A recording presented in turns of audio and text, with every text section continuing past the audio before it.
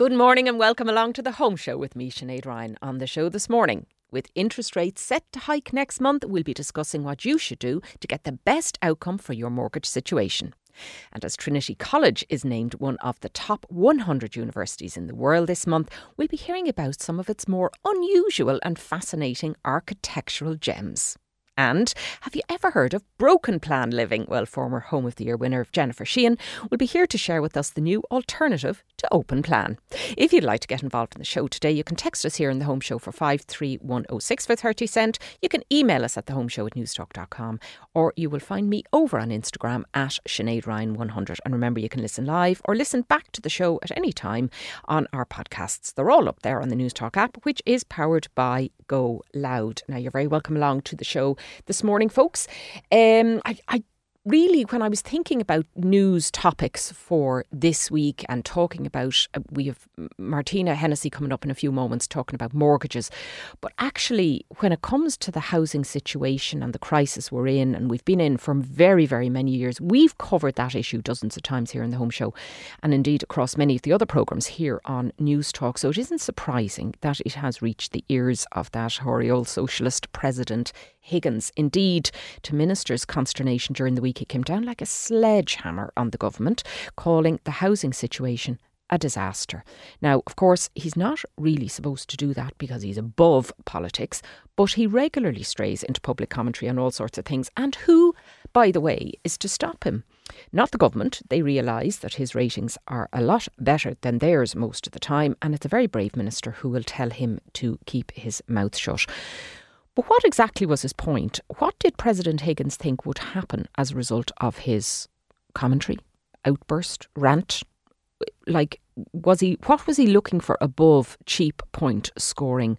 Now, look, I think Michael D is great, and I'll be sorry when he leaves office, but I wonder if this isn't the kind of thing you really shouldn't be doing. He is the president. He is supposed to rise above all that and, talk maybe absolutely put your socialist hat on, but not in a way that criticises government policy. Or maybe you think he's just saying what I'm thinking, Sinead. He should absolutely come out and do it. Well, look, let me know what you think, because he's going to do more of this and he's got a few years left, and maybe this is what we need. Maybe we need people on high to call this stuff out where they see it. 53106 for a cost of 30 cent if you want to get in touch this morning, or the Home Show at newstalk.com, and you are very welcome along. Now, first up today, there's a lot of worry out there right now about the European Central Bank's announcement of an imminent interest rate hike, and actually the first of a range of imminent interest rate hikes. So whether or not you should lock into what you have, switch your mortgage, what to think about when this comes along next month is going to be on the minds of everybody in the country who has a mortgage. So I am delighted in studio to have an expert with me, Martina Hennessy from digital mortgage platform Doddle.ie, to talk us through all that is about to happen. Martina, you're very welcome back to studio. Thank you, Sinead. And now, listen, this is an odd one. First time since 2011 there's been any increase at all. Rates have been flatlined at zero since 2016. So for a lot of people who only took out their mortgage in the last 10 years, this will be a bit of a shock. Absolutely. The first time for many homeowners that they've experienced interest rate increases. And what we're seeing, Sinead, is just the absolute shock for people that rates go up. We've been flatlined, as you've said. And unfortunately, they do. And as you've said, like 6 years, the ECB base rate has been 0%. So everybody who's been smug like myself on a tracker rate are now going, oh God, actually that goes up. Mean? Yeah, what does that mean? Yeah. And I mean, I remember the time because I'm very elderly. My first mortgage, which I got out during the currency crisis. Now you're kind of looking back at the early 90s here, and interest rates had gone up to, brace yourself folks, about 17%. It was utterly ridiculous. Some people will remember that time. It wasn't fun. So yes, rates do go up. Now, start with, they haven't actually gone up yet. So what do we know? So at the July monetary policy meeting, which is the 21st of July, Christine Lagarde last week announced that rates are going to go up by 0.25%. So that's for sure. There's been speculation that rates will go up for, obviously due to inflation for the last number of months. But, really last week, the ECB announced that not only will they go up in July, but also in September. And the increase in September, so it's 25 basis points or 0.25% in July. And the expectation is that there will be a further increase in September, which could be 0.5%. So I suppose cumulatively, if we're talking about, 0.75% increase this year alone, and that's, a given at this stage. And actually, I have heard less conservative commentators suggesting that it could tip over 1% or even 1.5% by early next year, because Christine Lagarde, in fairness to her, Mario Draghi, the previous boss of the ECB, was nothing if not completely ambiguous all of the time. Christine Lagarde at least has the benefit of clarity. And she has said this is the first in a sustained series. Yeah, she actually said it's not just a step, it's a journey. Do we want to know where that journey ends? I hate that term. All right. Well, if she is going on a journey, we're all going with her one way or the other. All right. Now, let's break it down for people out there, depending on the type of mortgage they have. Now, you mentioned trackers there, Martina. They're going to feel the pain first. Absolutely. So 30 days after a rate increase, if you have a tracker mortgage, your margin is a fixed margin to the ECB base rate. So once the ECB base rate increases, your rate will increase 30 days after, and therefore your repayments will increase immediately. So tracker mortgage holders are absolutely exposed to ECB base rate increases. So they will be impacted firstly. You'll also see, and we have seen over the last number of months, that funding costs are increasing. So as variable rate mortgage holders will, I would say, absolutely also feel the pinch, because there will be an increase on the variable rate. Is there anybody still on a standard variable rate? 220,000 households in Ireland are still on standard variable rates. I can't understand this, because they are the most expensive rates in the market. Yes. Okay, they fluctuate at whatever the bank chooses to.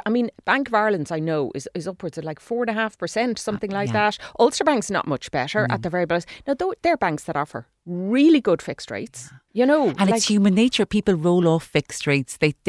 The default is always the standard variable rate, and the bank isn't going to say to you, "Oh, come off that rate." It's like coming off a fixed rate contract for your phone and gone on to the highest possible tariff. And not thinking about it. And for people, their mortgage is the biggest ticket item in their household, and sometimes people don't actually take control over it and look and see what rate they're on. Okay, we'll come on to that later. So trackers will go up 30 days after they announce the rate, which we think will be in July. Well, we're told it'll be in July. So from the middle of August or the end of August, bang. Yes. They're up immediately. So have your money in your account. What, if it's 0.25%, what are we looking at? Is that about, give us an example of how much in euros and cents people have to buy. What's the real deal here? So for every 100,000 that you have borrowed or that you owe over a 25-year period, so a 0.25% increase is €12.50 a month. So if you owe 300,000, you're talking about €37.50 per month, or €4.50 a year. And obviously, given this, the I suppose indications that it'll be 0.75% this year, that you're talking about on 300,000, that would be $1,350 a year per annum. That's a big deal, really, isn't it? For people, especially at the moment when they're spending so much more on things like energy costs. Household costs have just so gone up. So everything. This isn't a further burden for homeowners, because you have your energy costs, you have fuel, everything is just going up so high. And of course, it's a double whammy, really, because the very reason it's going up is because inflation is rampant. And inflation is rampant because fuel costs have gone up. So it's like a vicious circle, isn't it, really? Absolutely. And right now, the only indications are that all of these things are going to increase household costs, and it's a very tricky time for homeowners. Yeah. All right. Okay, so that's trackers and variable rate customers. They get no kind of umbrella or shelter. They're straight away up. Now, what about those who are in fixed rate contracts? So they've another year or 3 years or 5 years to go on their fixed rate. Are they protected now from this? Yeah, so while you're in a fixed rate contract, the only way to be sure of what your repayments are to be on a fixed rate. So when you're in a fixed rate contract, regardless of what happens with market rates, your rate and your repayments always going to stay the same. The one thing I call out for those homeowners, we're as Irish consumers, we've tended to take mortgage fixed rates of 2, 3, 5 year fixed. So that was historically because that was all that was available and the pricing on them was competitive. If we look now, my clients would take 5, 7, 10, 15. They're not taking 2 and 3. But all those people maybe over the last number of years who have been on short tail fixed rates, they're going to roll out in an environment where rates are much higher. So the one thing we're kind of saying to clients or saying to people in general is if you have a short term fixed rate, maybe it's an opportunity now to look to see, if you can break out of that fixed rate, check if you have a break penalty, and break penalties have actually reduced over the last 6 months because the funding costs have increased, and they're related to that funding cost. It's a calculation in relation to when you lock in versus when you break out, and what the funding costs are. Formula worthy of calculus in higher level maths. So what you're saying is, Martina, is if you're in that kind of low year fixed rate, it's actually worthwhile ringing your bank and saying, if I were to move to a different fixed rate, would you charge me to do so? And in a lot of cases, they'll say, no, we won't, because they want to lock in the customer, don't they? Is there a difference? Like, is there paperwork to do if you just move within your bank to a different fixed rate? Will they let you do that? And is there much involved? Because I think the whole idea of switching really puts people off. Yeah, well, so switching is obviously something that I'm a massive advocate of, because if you're looking at market and you're saying, okay, what's the best rate? If you're locking in for 5, 7, 10 year fixed, you better get the lowest rate possible, or else you're needlessly paying interest. But if you're somebody who can't switch, or you're saying, okay, I just am not in a position to be able to do it, maybe your household has changed, your incomes have changed, etc. If you contact your lender and ask if there's a penalty to break out of your fixed rate, they'll advise you. They might need to send it out to you. It might take 7 working days to come through. But you will know then if you have a penalty. In most cases, at the moment, there's a much reduced penalty. If you called the bank 12 months ago, there would have been a much higher penalty than there is now because of funding costs. Also, I would say that over the last 12 months, we all know house price inflation, there have been double-digit increases in house price values. So most lenders tier the rates by loan to value. So your equity has gone up because your house is worth more, and that means your loan to value, this crucial ratio about how much. So you've de-risked it for the bank. And the big marker is once you hit, so somebody who's bought last year, say at 90% loan to value, now they're suddenly at 80%, and the rates drop significantly at that loan to value bracket. So not only would you be breaking out, and if you can break out and you have no break funding fee, fantastic. You could probably lock in at a lower rate and longer. And the big thing is look at and say to yourselves, where are we exposed? Is it the next 5 years? Is it the next 10 years? What does pricing look like on those longer tail fixed rates? Yeah, and I suppose I know the longer term fixed rates give you certainty of outgoings. So you know in your heart and soul, this is the maximum I'll be ever paying on my mortgage. And I know there are companies now, especially the non-bank lenders, offering 10-year rates, 20-year rates. To me, I always feel that can be a risk in itself because life gets in the way. You don't know what's going to come down the road. You can probably guess the next 3 or 5 years, I'm going to be still in this house, I'm going to be still in my job. But in 10 years, 20 years, I mean, anything could have happened. You might want to pay down the debt with an inheritance. You might need to sell the property. You might get separated or divorced and have to sell it. You could be in all kinds of trouble then, couldn't you? Yeah, absolutely. And that's the problem. Like most long-term fixed rates aren't attractive because one, pricing, and two, because people go, well, I don't know where I'm going to be right in 5-10 years time. Some of the lenders have actually, I suppose, looked at a solution for that. So they've capped break penalties, right, which means that the big risk of locking in is what if I have to break out for all those reasons you've said, Sinead.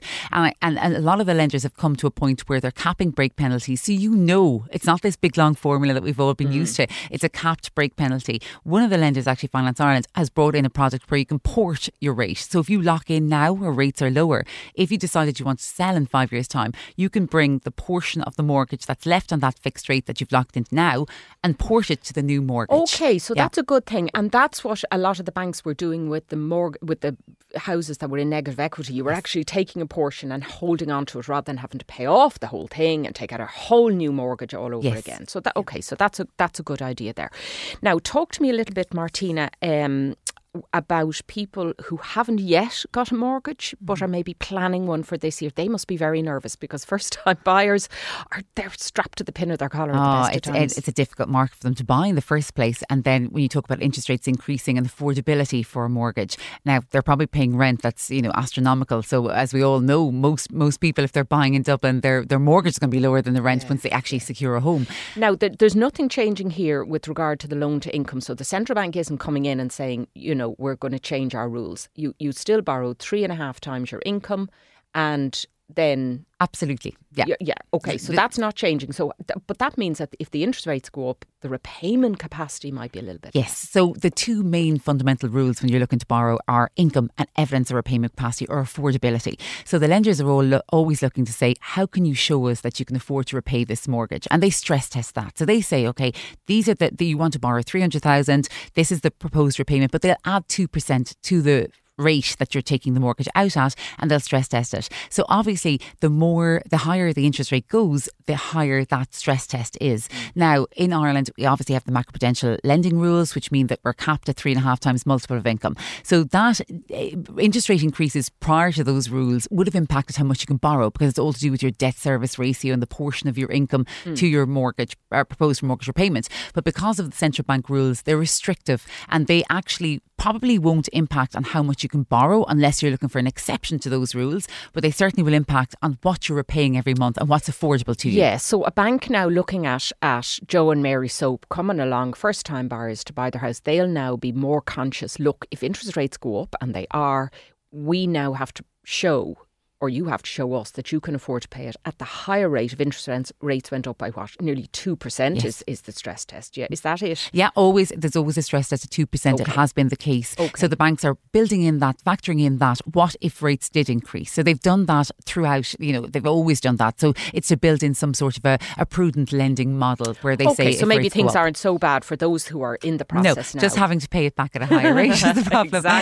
Exactly. So maybe fix is your message. Is that I always think for first time buyers, you're starting into your new mortgage, you probably don't have a lot of disposable income to be able to put more in, or lump sum amounts into your mortgage. So fixed is always great. You know where you stand, you know what you're going to be hit with when you're buying furniture and doing up the garden and all the usual stuff that life throws at you. It's great to know what you're paying. I think for first time buyers, at the moment over 80% of mortgages are drawn down on fixed rates, and that's because fixed rates are lower, but also because as consumers we like certainty over repayments, and I think first time buyers in particular love that. Yeah. All right. Well, there you have it now. That's the expert voice, Martina Hennessy from Doddle.ie. Martina, you're going to be busy over the next few months. We'll probably have you in again if they go up again, and try and reassure people, because everything just seems so much more expensive at the moment. Absolutely. It's no fun right now when everything is going up. Upward inflation is the nasty word right now, and it's hitting everything, including interest rates. All right. Well, listen, thanks for coming into studio to bring us all up to date with that. And still to come on the Home Show after the break, as Trinity College is named among the top 100 universities in the world. I'm going to be learning about its more unusual and interesting architectural features. Stay tuned and we'll chat to you in a few moments. And you're very welcome back to the Home Show here on News Talk. I'm Sinead Ryan, and before the break I had Martina Hennessy from Doddle.ie talking about all things mortgages and what to do if you are a tracker customer or a variable customer or a fixed rate customer. So if you missed that, do listen back to it. It is up on the News Talk website, or will be, by Go Loud. Now, something completely different. It was founded in the 1590s, and Trinity College Dublin's stunning architecture draws tourists year after year, and it was recently named one of the top 100 universities in the world, although I think that was probably for academic achievement rather than beauty. Architectural historian Emma Glees joins me now in studio to discuss its gems beyond the Book of Kells and take notice of more unusual aspects the next time you visit. Emma, you're very welcome to studio. Thanks, Sinead. It's nice to have you here. Now, as you'd expect from a campus nearly 500 years old, Trinity, it's a complete mishmash of architectural styles and structures and buildings. How do you think it all merges together?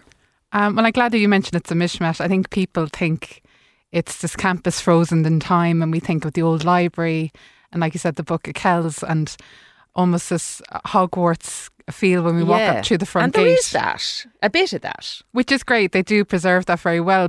And Trinity are a great client and showing the best examples of every generation of architecture, which I think reflects really well on the college. It's like saying our students and scholars are the best of our generation, so we want our architecture to look the same. So because of the popularity of the old library, people actually forget there's great examples of 20th century and 21st century buildings on the campus as well. There are, and there's some beautiful examples. Now, there's also some less so. I mean, the 70s wasn't a stellar period in architecture, in my view, and there's a brutal and brutalist art building, for instance, which doesn't fly everybody's flag. But tell us about some of the ones that are your favourites, some of the ones that people maybe should take a look at the next time they're up in Trinity. Yeah, so when you're there in the summer, or you're bringing your cousins there to see the Book of Kells, There's a beautiful building called the Museum Building, and even though it's so ornate in its own right, it can kind of be overshadowed by all the queues going to the old library.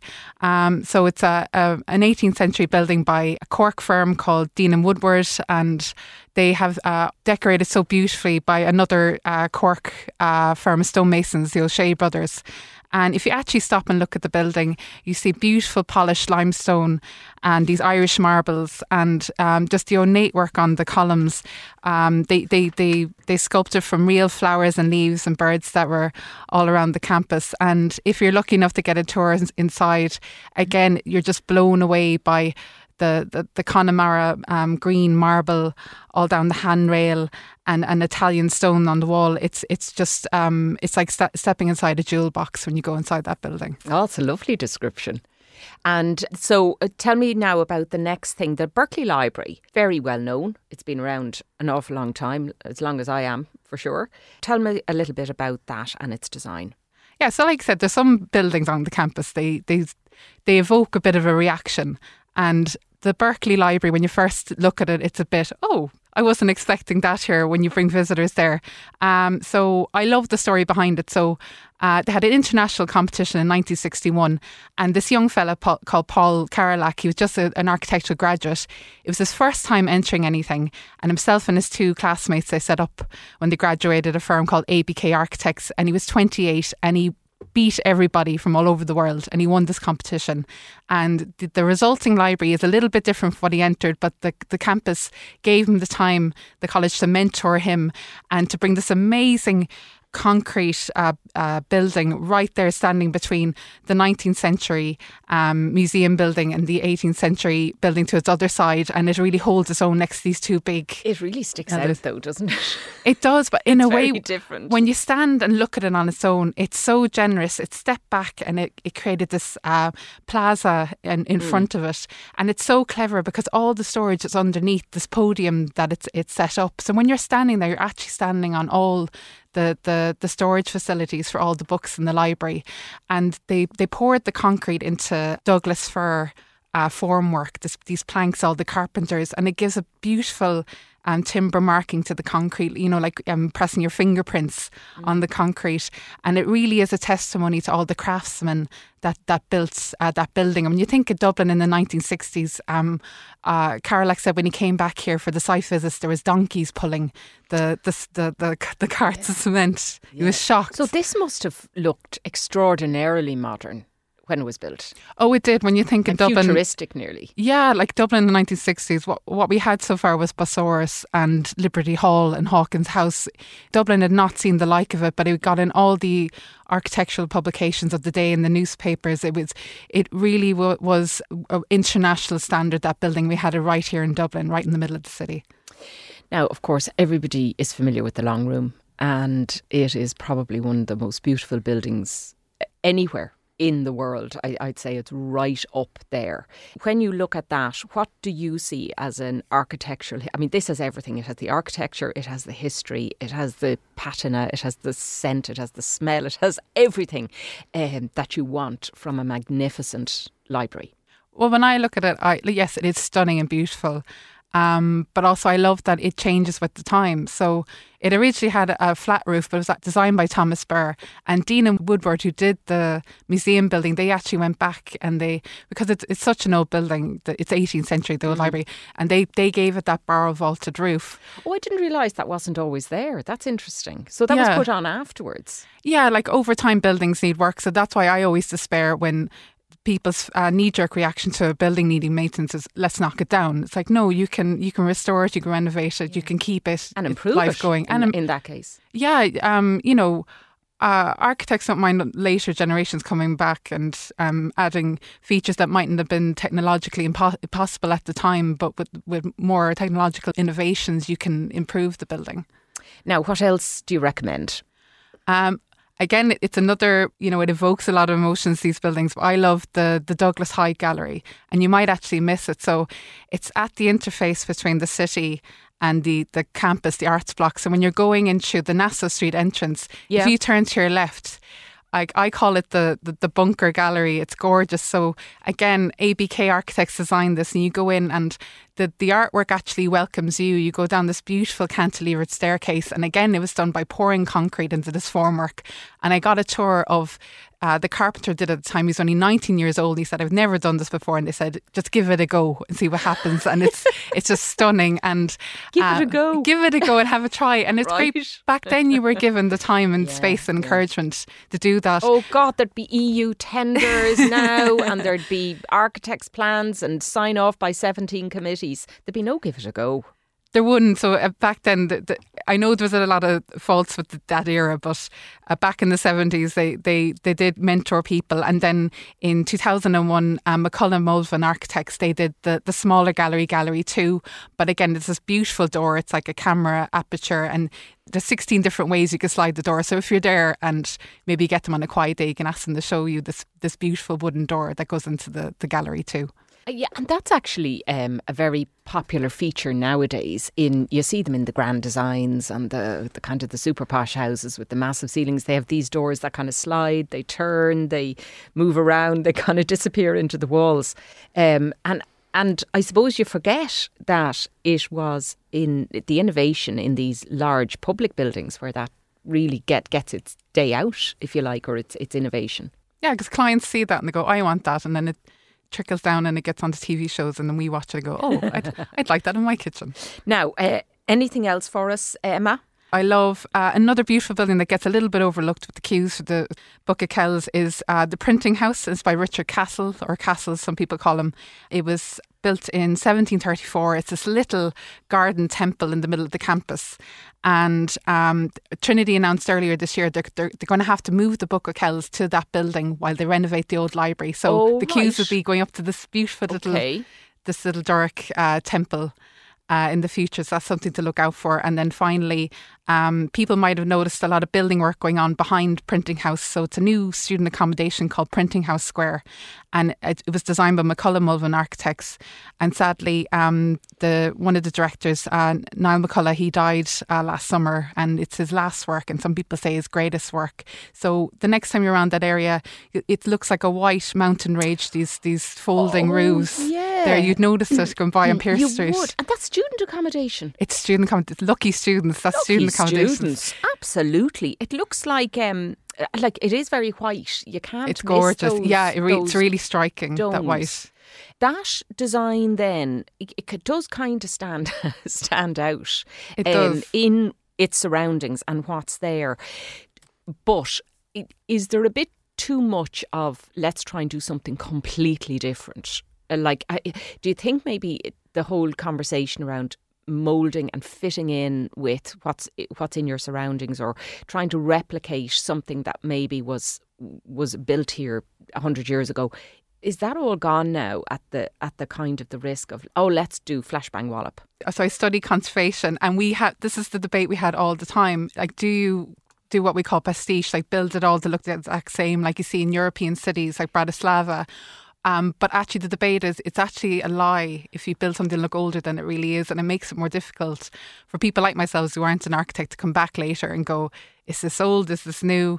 And in a way, I think some people get it very wrong, but the likes of McCullum Mulvin, I think they've taken their influences from the Georgian buildings around them and the mountain range. And at first it is, that's very white. But when it weathers a bit and you get used to it, you'll find that it actually fits in perfectly with the area. And when you're standing in the middle of the college looking at the Printing House, in somehow this huge curving building around a courtyard, it's deferential to the Printing House, to the older building, which is quite a skill. And I don't know how McCullum Mulvin did it, because like you said, on paper you think a big white curving building. Like, it looks it could look on paper, I'm sure, to the uninitiated like me, like just a carbuncle stuffed in this space that just looks so utterly at odds with what's around it. And I just wonder whether that's nearly become, you have to do that now, rather than is there another option to do it more sympathetically with what was there before? Yeah, like I'd agree. There's some architects and they want their name out there and they want the shock appeal, but with the likes of the Printing House Square, I think when it opens, hopefully they'll give tours of the building, and I think once you're in the courtyard and you're looking around and you realise Trinity have actually created another gateway for the public to go through Pearse Street and to make it more permeable again. And they've created a public square, which they don't have to do, and which is very generous to give back space to the city, because God knows we need it. And that's one of the benefits of Trinity. They're like this moment of calm in the chaos of traffic and crowds. It won't be to everyone's taste, but I think the newer buildings on the campus are so sensitive, and they're very. They call it contextual mindfulness. They're very aware of their. Okay. I think they're very aware of their surroundings, and they're deferential to the older buildings out there, and they're not trying to jump up and down and go look at me. But other people might disagree with me. Yeah, and I think that's okay if we all disagree with each other, because that's the whole point, isn't it? It's about the emotion that these buildings and these structures kind of create in you that might be utterly different from somebody else. Same as reading a book or looking at a painting, I suppose, from that perspective. All right, Emma Glees, thank you so much for joining us. What are you up to at the moment? I'm writing a series called 100 Buildings of 20th Century on RT Culture website. You'll find my buildings there. Are you going to tell us what your top one is, or is that a secret? I leave it open for people's interpretation, and I'm very happy for people to disagree with me. All right. Okay. Emma Glees, architectural historian, thank you so much for joining us on the Home Show today. Now, coming up, what is broken plan living? Well, former Home of the Year winner Jennifer Sheahan will be here to explain all. And as always, you can get your questions into us. Email them to thehomeshow@newstalk.com. You can text us on 53106. And I'm still looking for comments on what you thought about Michael D's comments during the week on housing and housing strategy. So join me back here in a few minutes with Jennifer. And you're very welcome back to the Home Show here on News Talk with me, Sinead Ryan. And I am delighted to welcome back to our studio Jennifer Sheahan, former Home of the Year winner. And if you want a post-pandemic alternative to open plan living and open plan space, Jennifer, broken plan living. What in the name of all that is holy is broken plan living? Bring us up to date. We can't just stick with the same old. So broken plan living, I think, is something that came up during the pandemic as a bit of a response to all of this open plan, living, kitchen, dining, no walls in our house at all, and that was great because it was nice and airy and there's lots of space. The flow, and you can see Jennifer, and the flow and the light and the energy. It's wonderful, wonderful, wonderful. But it doesn't give you any privacy, and it doesn't give you any noise reduction if you're trying to work from home, especially if there's more than one person trying to work from home. And so broken plan living is the new hybrid, let's say, between your private office and your nice open flow airy space. Okay, so tell us then in practical terms, if people, because people are kind of in this hybrid, I know lots of people have gone back to the office, but there are still lots of people who prefer that kind of, like me, sometimes in the office, sometimes out. And as you say, if you've more than one and maybe the kids are going to be home now for the summer, give us some practical examples of how we can break up our fabulous open flow and all the light that we spend so much money building in our homes. Yeah, and you don't necessarily have to get a contractor in for this, right? Okay, you don't need walls and doors. You're not talking about that. Really. Okay. No, there's lots of really easy solutions because you don't really need to be completely locked away in a room, you know, in a little box working away by yourself all day. You can still be part of your kind of open plan family, let's say. Yeah.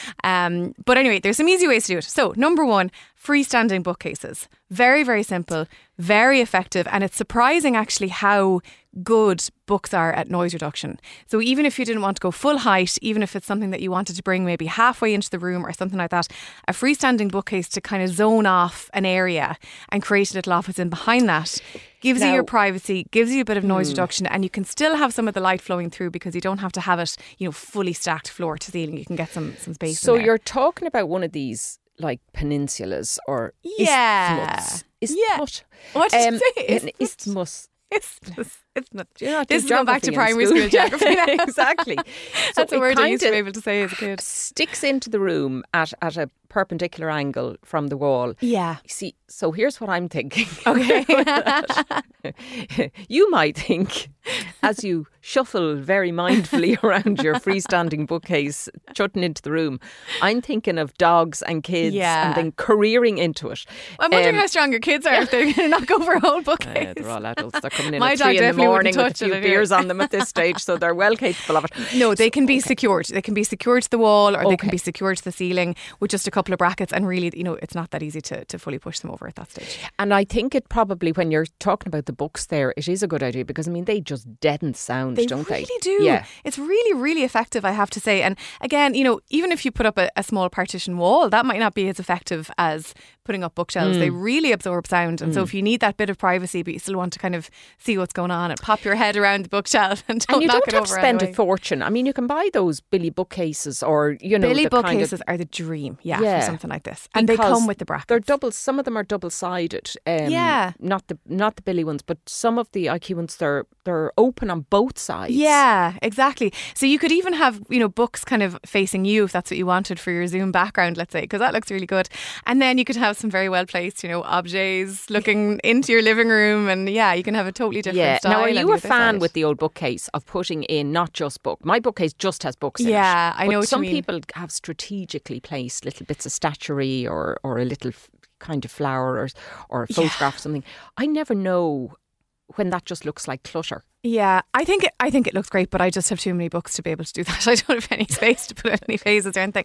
I have kind of picture shelves where I have a few pictures, and then it took me, I'm not kidding, days to get this layout right of, little bits of vases and little bits and pieces, but I never touch it. I leave it at that. Whereas bookshelves, I'm using it, and I put the book in, I put the book out, and I like swapping things around and getting new ones and all that kind of stuff. So that's freestanding bookcases, great for dividing up a space without cutting it off. Now, internal windows. What is this now about? So you might need to get a contractor for this one, but you don't have to spend a huge amount of money on this, because obviously just a single pane of glass, you're not, you don't have to get You've no double supporting glazing, walls and all that no kind of supporting thing. walls, Fine. and just a really simple timber frame can be put in. And again, this could just be used to kind of section off a small part of it. It could come out a little bit from your side wall, place it in the same way that you'd place a bookcase.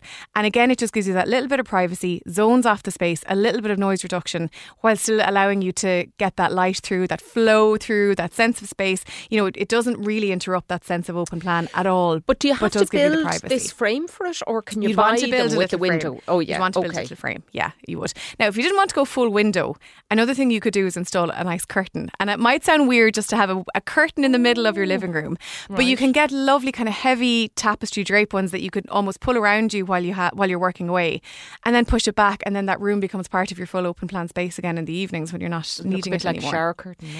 Don't get a shower curtain. Don't get a shower curtain.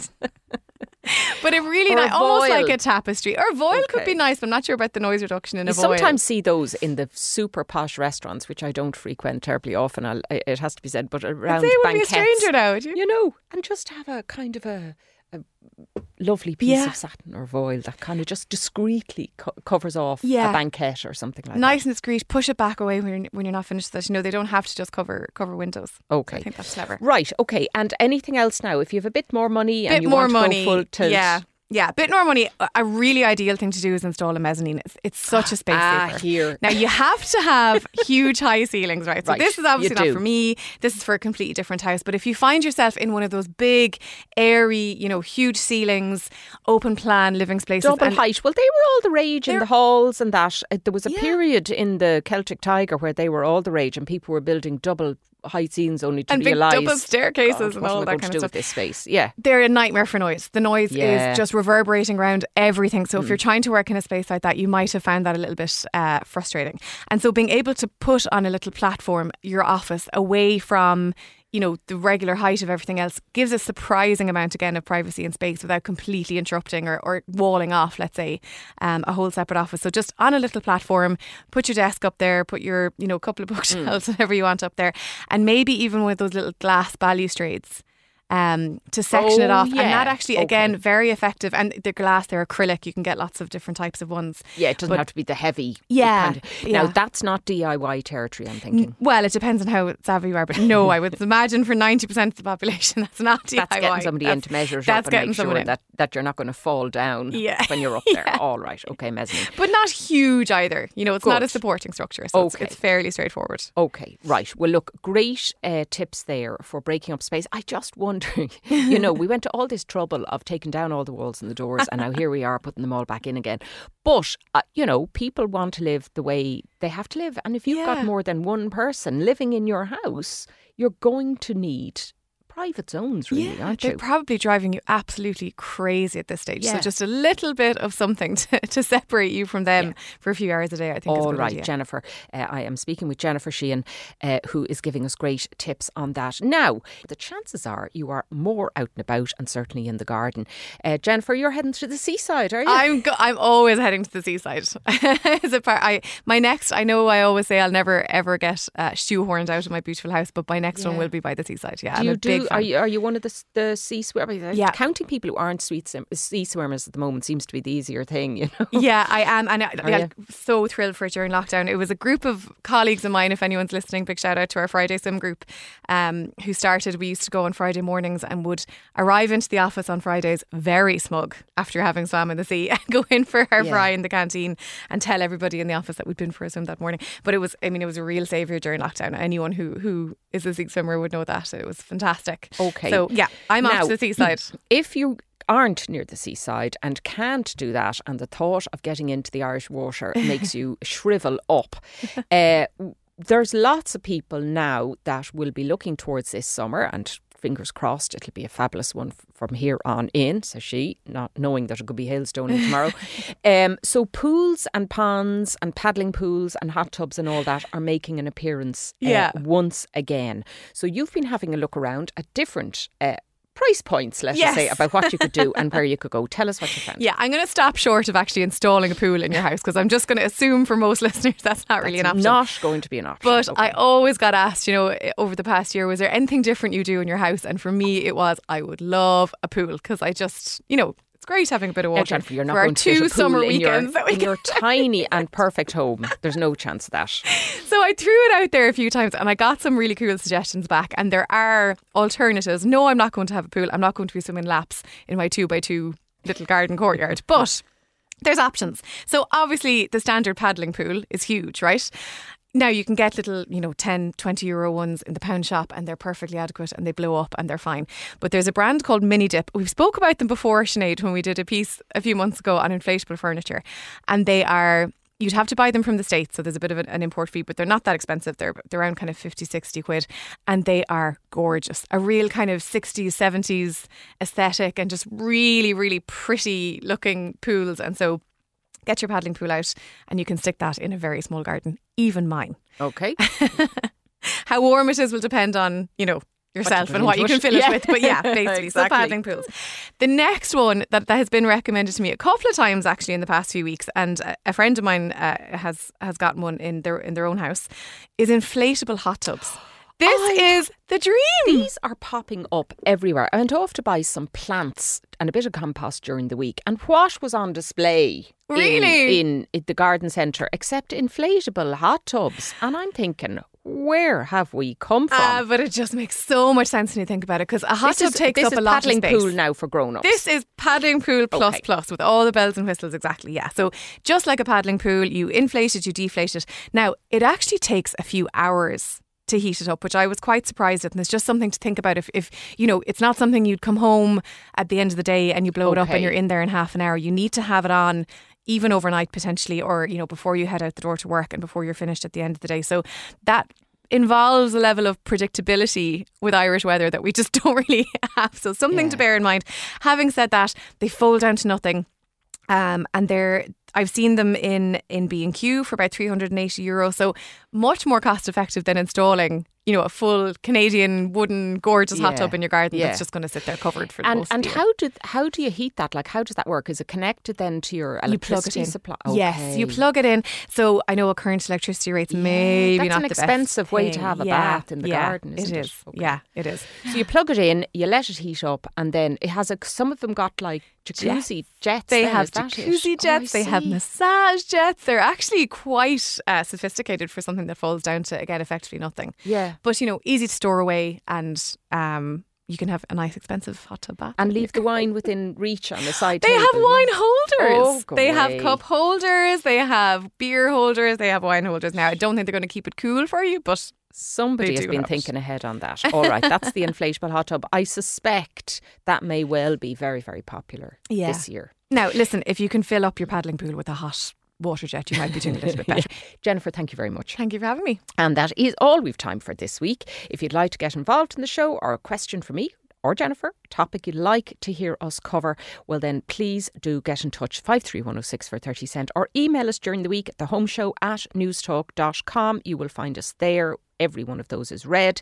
And don't forget to check out the podcast on the News Talk website. Thanks to Marisa Sullivan, who is producing today with Stephen McClune on sound. Anton Savage is up next. Have a wonderful, warm, sunny weekend. And remember, we are here every Saturday at 8 o'clock.